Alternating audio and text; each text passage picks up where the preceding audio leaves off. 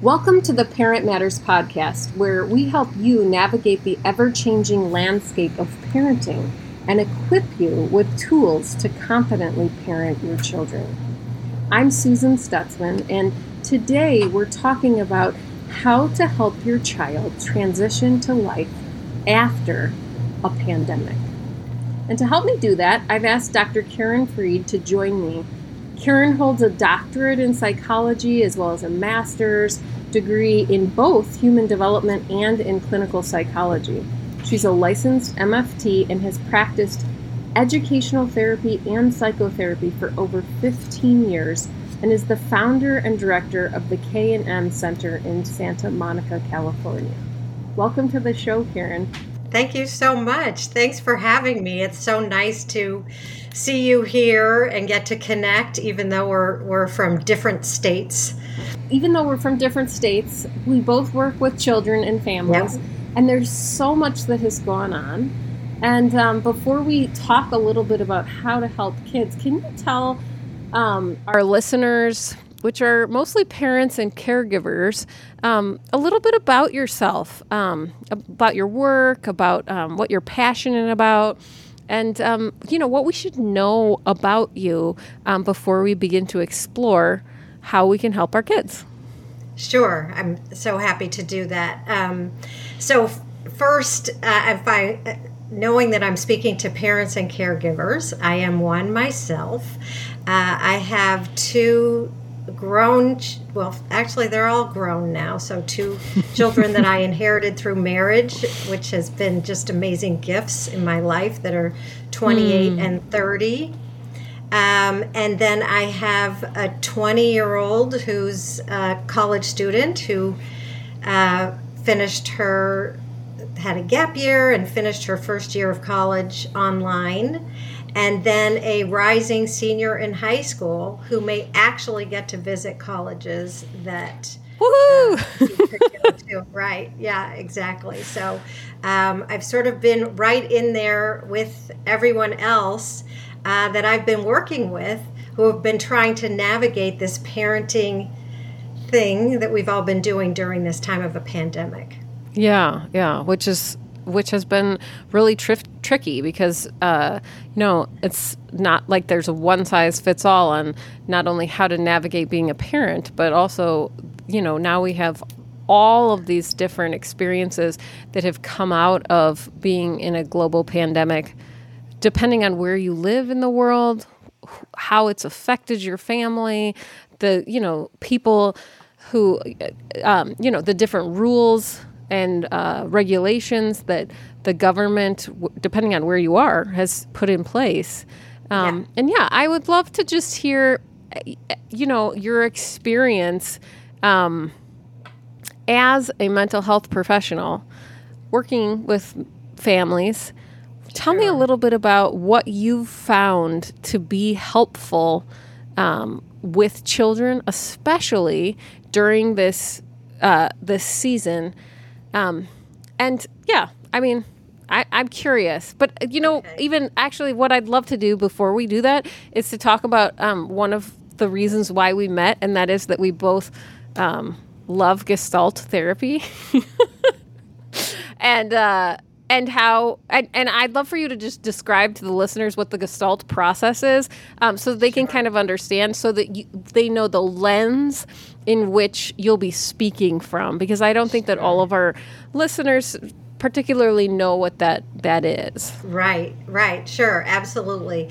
So years ago, when I was a new child therapist, I met someone whose name is Violet Oaklander, and she wrote a book that became just a seminal text for child therapists in the U.S. and really throughout the world. And it just talks about how to be there for children in this very humanistic way that is also very powerful and healing for them. And she wrote this book in 1978. She's now 94. And so myself and some others who've known her for a very long time started a foundation to continue her work. So when the pandemic started, I had been doing training of child therapists as she did. Her book's been translated into about 17 different languages in as many countries. I wrote an article called Just for Now, How to Apply This Work, Working with Children in a Crisis, which we all clearly were in. And because her book is already an international source for therapists and families and teachers, I did this thing called a Zoom call, which was pretty new to me in March of 2020. And we were joined on that first call by about 6 countries. And we talked about using telehealth and how to help families navigate this time that the word unprecedented has been overused, but not then. Then it really fit. It was unprecedented what we were going through. Yeah. Yeah, it was unprecedented. And I love that you named your calls Just for Now, because I think, that's one thing that I'm struck by is that a lot of times as parents, we don't necessarily know how to help our children to process or to be with them or to show up because we don't know how to explain it. And sometimes simplicity is a really great way to start. Just for now. This is just for now. The masks are just for now, right? The social distancing is just for now. This isn't something that is going to be forever. It's just for now. Yeah. And when I wrote the article, we didn't know how long it was going to last. And so now that we've had 22 just for now calls.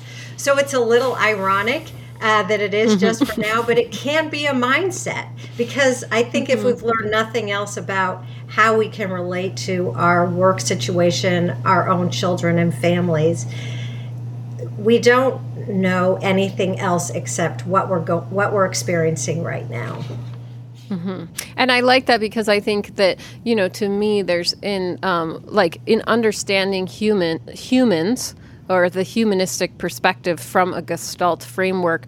If you have more to add, please chime in. But I would say that my experience is that it's this I-thou relationship, right? So that when I'm with a child or with anyone, that we have mutual respect for each other. It's not I'm better than you or they're better than me, but there's this mutual respect. There's this sense of we're working towards becoming congruent, so that our self fully shows up instead of trying to be someone that we aren't, and really working in what has happened to us, and being okay with being who we are. And I think that as parents, and I know that there's more to, the Gestalt process, I would say the other thing is to be fully present. So there's this contact or contacting aspect, right? Not just be thinking about what will happen, but it's like, just for now, this is the thing. So I don't know, I was drawn to that. And that's one of the reasons why I wanted you to come on the podcast and share, from this perspective, how do we show up for our kids and help them through the pandemic? And then I found out that you wrote this fantastic little book and have so many resources. So I know I'm talking too much, but you tell us. Tell me a little bit about, how to navigate this and how to help your children with life after the pandemic. Right. Well, one of the ways that I talk to parents and myself as a parent is when you're in a crisis, it's time to really evaluate what is the most important thing that you need to worry about. And in that really initial time of uncertainty, it was our health, safety, and security. That was the most important. And probably we'd have agreement on that worldwide. And I know because that Just for Now call ended up connecting about 30 countries at a time. Wow. So we were learning from every continent except Antarctica. And I'd love to have someone from there if if they would join. If someone from Antarctica, yes, is listening to this podcast, please join. So it was something that we all had in common. And so I talked about having this must concentrate list, health, safety, and security, and then what I called a so what list. And things on the so what list, actually, you would have never thought you'd put there. And it could be your children's grades. Maybe you're a family where that's a value of yours, which is scholastic achievement. And I support that and have that value myself. But during this time, that for me was on my so what list. What my kids wore, unless there was any sort of requirement by the school for their school day that was on Zoom, that was on the so what list. That's sort of on my so what list anyway. But those are some of the things. Screen time. So screen time. How many questions, Susan, do you get about, oh my gosh, how am I going to regulate my child's use of screen time? Well, that became all the time, right? It became a lifeline, though. Their social, their academic, their our work went on a screen. That went on. We need to talk about transitioning away from that for sure, somewhat. But to be kind to parents for the amount of screen time that we all needed to have during this time. Yeah. No, so I love that. So wait, so you had the so what list, and what was the first one called? Must do. What you have to deal with, and then the so what. And to really, when we're talking about the I-thou relationship between us and the child clients we work with, for me, I've always prioritized the I-thou relationship in a non-judgmental way with parents. It's the hardest job we ever have. I've been doing this before I was a parent, and I always stayed very humble. And, my worlds kind of collided during this time as a parent and a professional because I was on Zoom. And I hadn't figured out where I was going to be in my house during this time of remote telehealth. And my kids, who were supposed to be away but had to come home because of the pandemic, were outside the room making all this noise. So this never happens. I'm usually at my office. So without muting my thing, and who am I talking to? A parent and a child. I'm doing a parenting session. My kids are yelling outside the room. So I said, 1 minute. And so without muting, I go out and I said, can you guys please be quiet? I'm working. So I come back, and of course they heard my conversation. And I said, well, this is the parent expert who's navigating this. So we were sort of all going through this together. There certainly wasn't a hierarchy at all during this time. Right. And I think that I love that you mentioned that, because I think that, even in my work, there's this, it's similar to what you do. I know there's different aspects, but I think you're right. There's this collision. I'm a parent of elementary school children, and there's this collision of you have to actually do this with all of your clients' parents, and we're working on this together, and it's not necessarily going to be pretty. And there were times when I just lost it, and I had to give myself grace and talk about, wow, this is really hard, and practice what I preached, right? Regulate, and then go back and repair. Yes. But it was hard. It was really hard because there weren't those, safe places to go get out and to be rejuvenated or filled back up so that you can come back and actually have healthy and helpful interactions with the people that you love. 100%. One of the parts of this model is to help children, and in this case, I would talk about parents, have a strong sense of self. So, how do you feel about yourself as a parent, our strengths and our weaknesses? And particularly during this time, we've confronted both, right? We've had some heroic times that we can reflect back upon.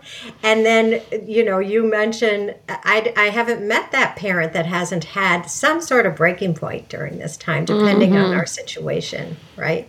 And the other thing is to have contact, which is to be present. You brought this up, with our intellect. So how are we thinking about things these days? And our kids have had to have Zoom school, right? Most, at least for some of the pandemic. So that was, in a lot of cases, really compromised. We have to think about being present in our body. And so if we're on a screen, I know I sat for 6 months before I was like, oh my gosh, I have to get back to exercising, because I was on all these Zoom calls. Yeah, right. And so then our senses and our emotions, which, because we were thrown into a crisis, that word regulation really fits here. Yeah. So I'm curious, I'd love for you to share some of your favorite practical ways that parents can help their children as we're transitioning. And before we do that, I just kind of want to say, for my own self, like as a parent, like thinking about how tricky this can be, because all of a sudden, as parents, when things like states and schools and sporting events and all of these things have begun to open up, it feels like, yay, we get to do this. We're going to put our kids back in school. We're going to do this. We're going to have people over. And I personally, like, all of a sudden I'm like exhausted. Right. And I know I've been seeing more and more meltdowns in my children. I'm having to like tune into them. What are some practical ways that we can kind of bridge and not just necessarily go back to everything that was, but help our children to transition more into, socializing, being with people, but also knowing how to pulse in and out, if you will, and be present. And how can we do that as parents? I know that's a loaded question, but practically, No, I think that we're all facing exactly what you're bringing up. And when you talk about seeing meltdowns with kids, if people are listening from the U.S., there's many people who are in a pretty good place relative to where we started with the pandemic. If you're listening from another country, that is not necessarily a given at all, because there is a big disparity in terms of feelings about vaccinations, types of vaccinations. It's not a political discussion at all, but we're not, Right. There are some people that aren't coming out of the pandemic yet. They're still in various lockdowns. So for the people in the US who may be, one thing is to acknowledge that children, what we know about children with grief is they often have delayed responses relative to adults' responses.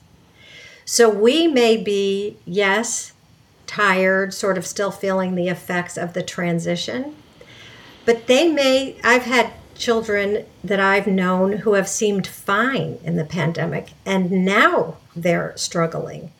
And you'd think, well, it's such a relief. You can see your friends now. But they're sort of processing at a different rate. And so it's confusing parents thinking, oh, is there something going on now? Not necessarily. Okay. And can you just flesh that out a little bit developmentally?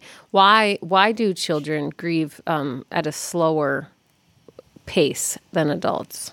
Well, developmentally, and again, depending on the age, and we're talking every age has gone through this, but developmentally, all the aspects of the pandemic they experienced different than we did, and so they're just realizing maybe they're not even triggered about what they went through until they actually see their friends. And then somewhere in their being, they're realizing, oh, I didn't see them all this time, but they were more in the moment.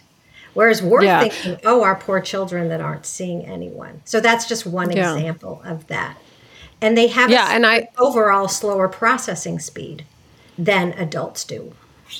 That's so helpful. That's so helpful to remember. And also, I just as you were saying this, it just like jogged my memory of course, it's like if I, even as an adult, right, if I forgot that I ate something that I loved and years later I had it, it might bring back a wonderful memory or a hard memory or something, right? Yeah. Part of my senses, of course, seeing your friends for the first time and, would bring back, not only like I did lose this, but I would imagine it's like a double-sided coin, specifically from the kids that I've worked with. It's like, when am I gonna lose them again?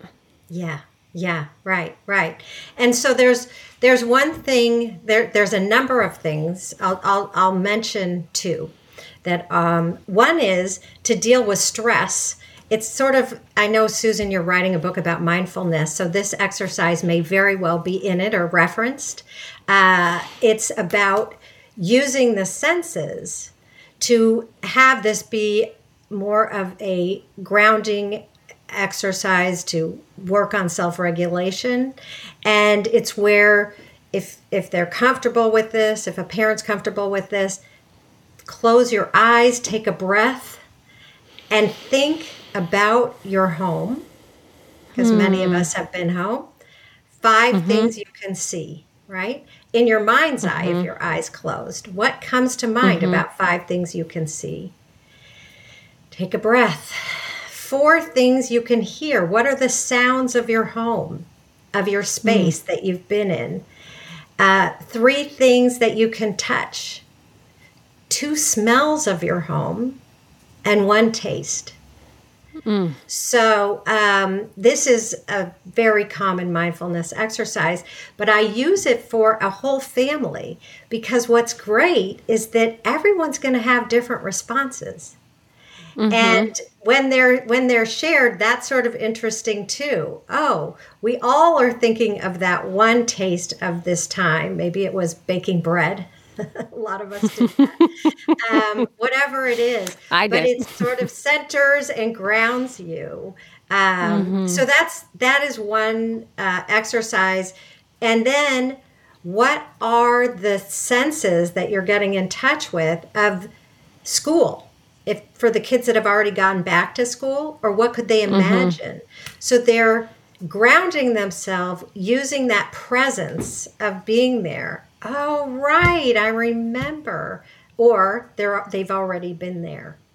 There's a lot of different sounds. So tell me how this would work. Like, a child is going from first grade on Zoom to being in school partial day, then going for full day, and then they are done, and now they're kind of anxious to go to second grade. How would you tell a parent to use this throughout the summer in grounding themselves as they're thinking about the transition into second grade, not knowing if they're going to be vaccinated, if they're going to be able to wear, if they have to wear masks still, if there's going to be, parameters, etc.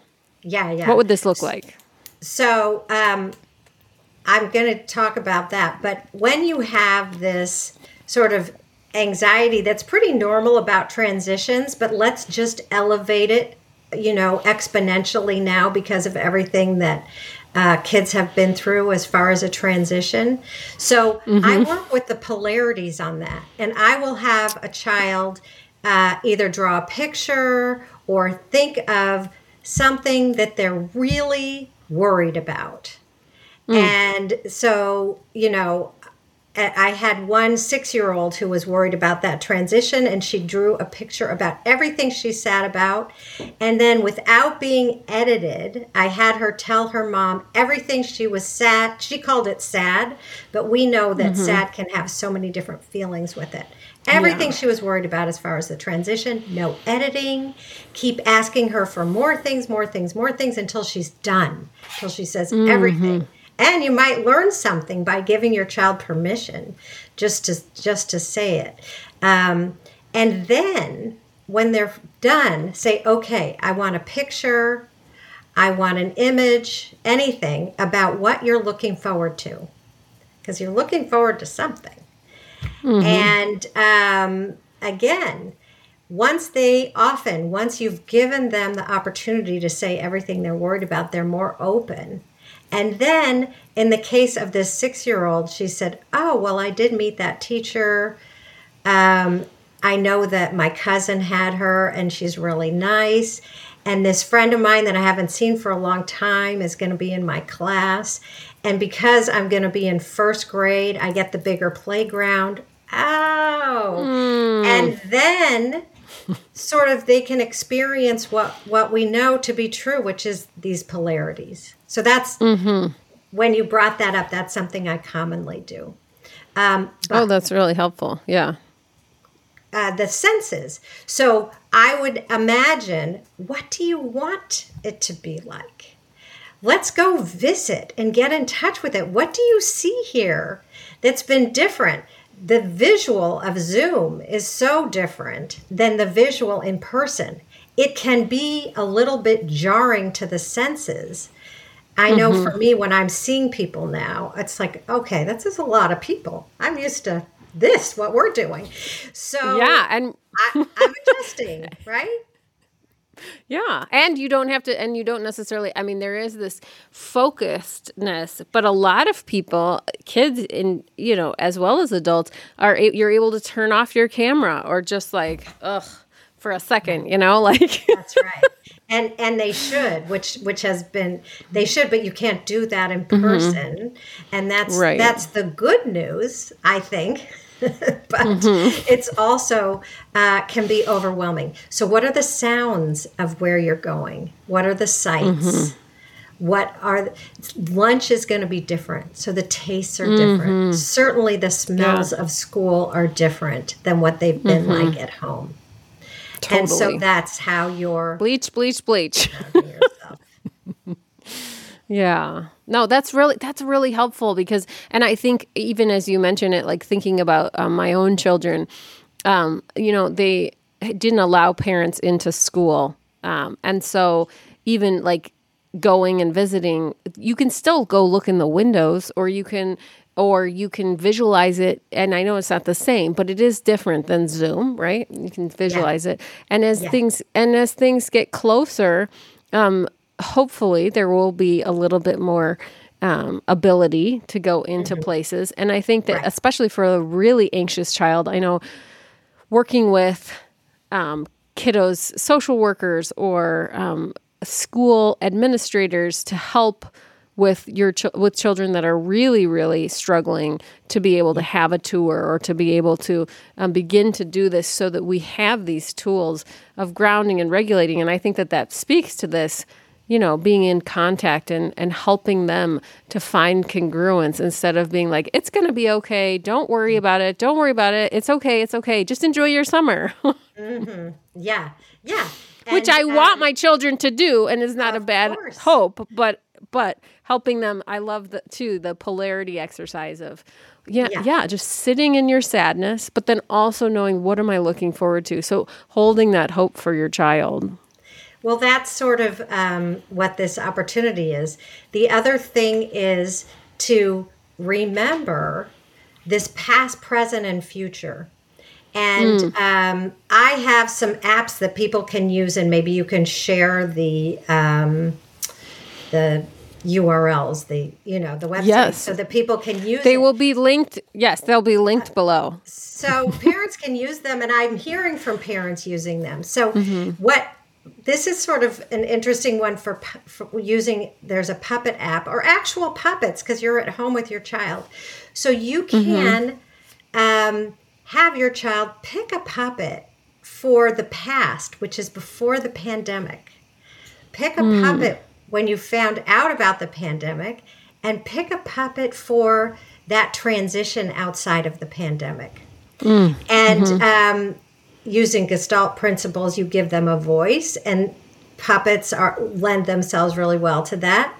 So I actually had a 15-year-old girl do this. And when she was the past puppet, she was hearing from the present. And the present said, well, I'm in this pandemic, and it's really weird and awful, and I don't get to see anyone. And I said, oh, well, what does the past think of this? And the past puppet said, what?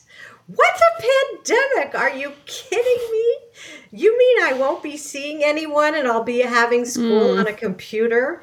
And it was so interesting to have for her and to watch this, witness this, so that she had this perspective. There was a time we didn't even know about this.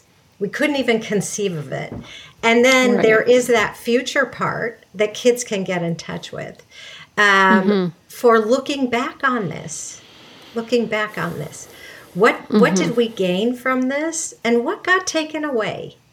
And the future can reflect for us on that. Yeah, no, that's so helpful. I know, part of the way that I help to regulate myself is through watching funny things. And I know that on YouTube, there were a lot of people that that created, like comedians created some version of your past talking to your present. But I love the aspect of having the three, right? Yeah. Like and also helping a child to begin to use their words, because I know there is a helpful ability to be able to laugh and to see someone else talk about this or their experience or these two parts talking, but it also is important to remember that allowing your child to have their own experience and their own voice to be able to do this is really important. And I love what you mentioned. And so I'm just going to tell our listeners real quick about this resource that you were talking about. Dr. Fried and her team has created many ways to interact with children. And, now that we have been all utilizing computers and tablets in different ways and more frequently, sometimes children are, they tend to have an easier time talking about things with the use of technology. And one of the things that can be really helpful and that is something that as people we do is to project our experience onto things or to objects and sometimes talk through them, right? So in therapeutic ways with children, we utilize things like sand and miniature objects so that we can create worlds, or we can show through that, something, a story. Because some kids don't like to draw, right? Some kids like to use puppets. Some kids like to act out things in dollhouses or in barns or different types of things. And so Dr. Fried and her team has created many ways to interact with children in projective ways online to get them talking about their experiences and to process feelings about big changes they've all gone through due to the recent global pandemic. But it's also just a great tool to use to talk to your kids. So if you're interested in learning more, I would encourage you to go to her website. It's www.oaklandertraining.org. And you can find free online resources for an online sand tray you can use with your kids, an online dollhouse, online puppet show, projective cards, which are helpful things even as parents to utilize. Like, what do you see? What do you hope? What do you? And they're fun. And the link will be below in the show notes. But Karen, before we end this podcast, because I could talk to you for a long, long time, but I want to be mindful of your time. Same, by the way. Yes. But you wrote this book, and I just want people to be able to see it. Thank you. Transition to Life After a Pandemic, and it is on Amazon. I find that, some of what you shared in even today, some helpful, tangible exercises that you can do with your children are in here in different ways as well. One thing that I know I'm going to do is on page 14. I was like, I'm going to go and buy some clay for my kids and do this, actually. Yeah, clay is wonderful. But even, if you have even younger kids, you can use Play-Doh, you can, Absolutely. what have you. But it's talking about again, that closing your eyes, right? That experience, and talk about a feeling, and can you imagine that time and make an object that represents the feeling out of the clay. Mm-hmm. And I think, just one of the things that I want to convey to our listeners is that as parents, sometimes it can feel like we have to have all of these really important conversations or know what to do, but showing up, being present, contacting with our children, and allowing them to share, just like you mentioned, Karen, with what makes you sad actually is cathartic, is really helpful for processing and helps them to begin to integrate experiences much better than having some other type of perfect interaction with a parent. And so I really appreciate this book with all these fun, but also really important activities that parents can do as well as therapists, but specifically if you're a parent looking for things to do to give your child prompts, and you can do them as a parent too, because let's face it, as parents, it's tricky also transitioning. Oh, for sure. And I have lots of feelings. I think I need some clay. Oh, for sure. This the training that I do is, and I do parent workshops too, with awesome. the same materials that I use with children, and they just get this, feeling of fun. And I haven't drawn in so long. I haven't used clay in so long. And it's very freeing. That's part of why I like doing this work, is I like the experiential part of it. Which I think is so helpful. Karen, tell me, as well as the people on that are listening today, how can anyone get in touch with you or find out more about your work, your parent workshops, etc.? Point us in the direction of you. You have my email, right? So I do, yes. Info. I think it's going to be shared, but info@oaklandertraining.com or KarenFreed@knmcenter.com. Those are two ways that people can reach me. I'd be happy to hear from anyone. Awesome. Yeah. And just for our listeners, the Oaklander Training Center has a lot of training and different ways that you can equip yourself as a parent. And if you're in Santa Monica, you can always go and get personalized That's right. therapeutic interventions. Yes, exactly. Soon I can hopefully have people come. For my trainings, I would have people come to remember those days when I remember those days. Yes, but it should happen again. Yeah. Yes, that's right. It's just for now. Just for now. That's right. Exactly. That's right. Well, Karen, thank you so much for joining me. And to all of you listeners, thank you so much for joining and for listening. If you found this conversation useful, please subscribe to this podcast and join me again next time for the Parent Matters podcast. And remember, don't parent alone. The topics discussed on this podcast should be considered a matter of personal opinion. They do not reflect professional advice. If you or your child is in need of mental health counseling support, please search out a licensed counselor in your area.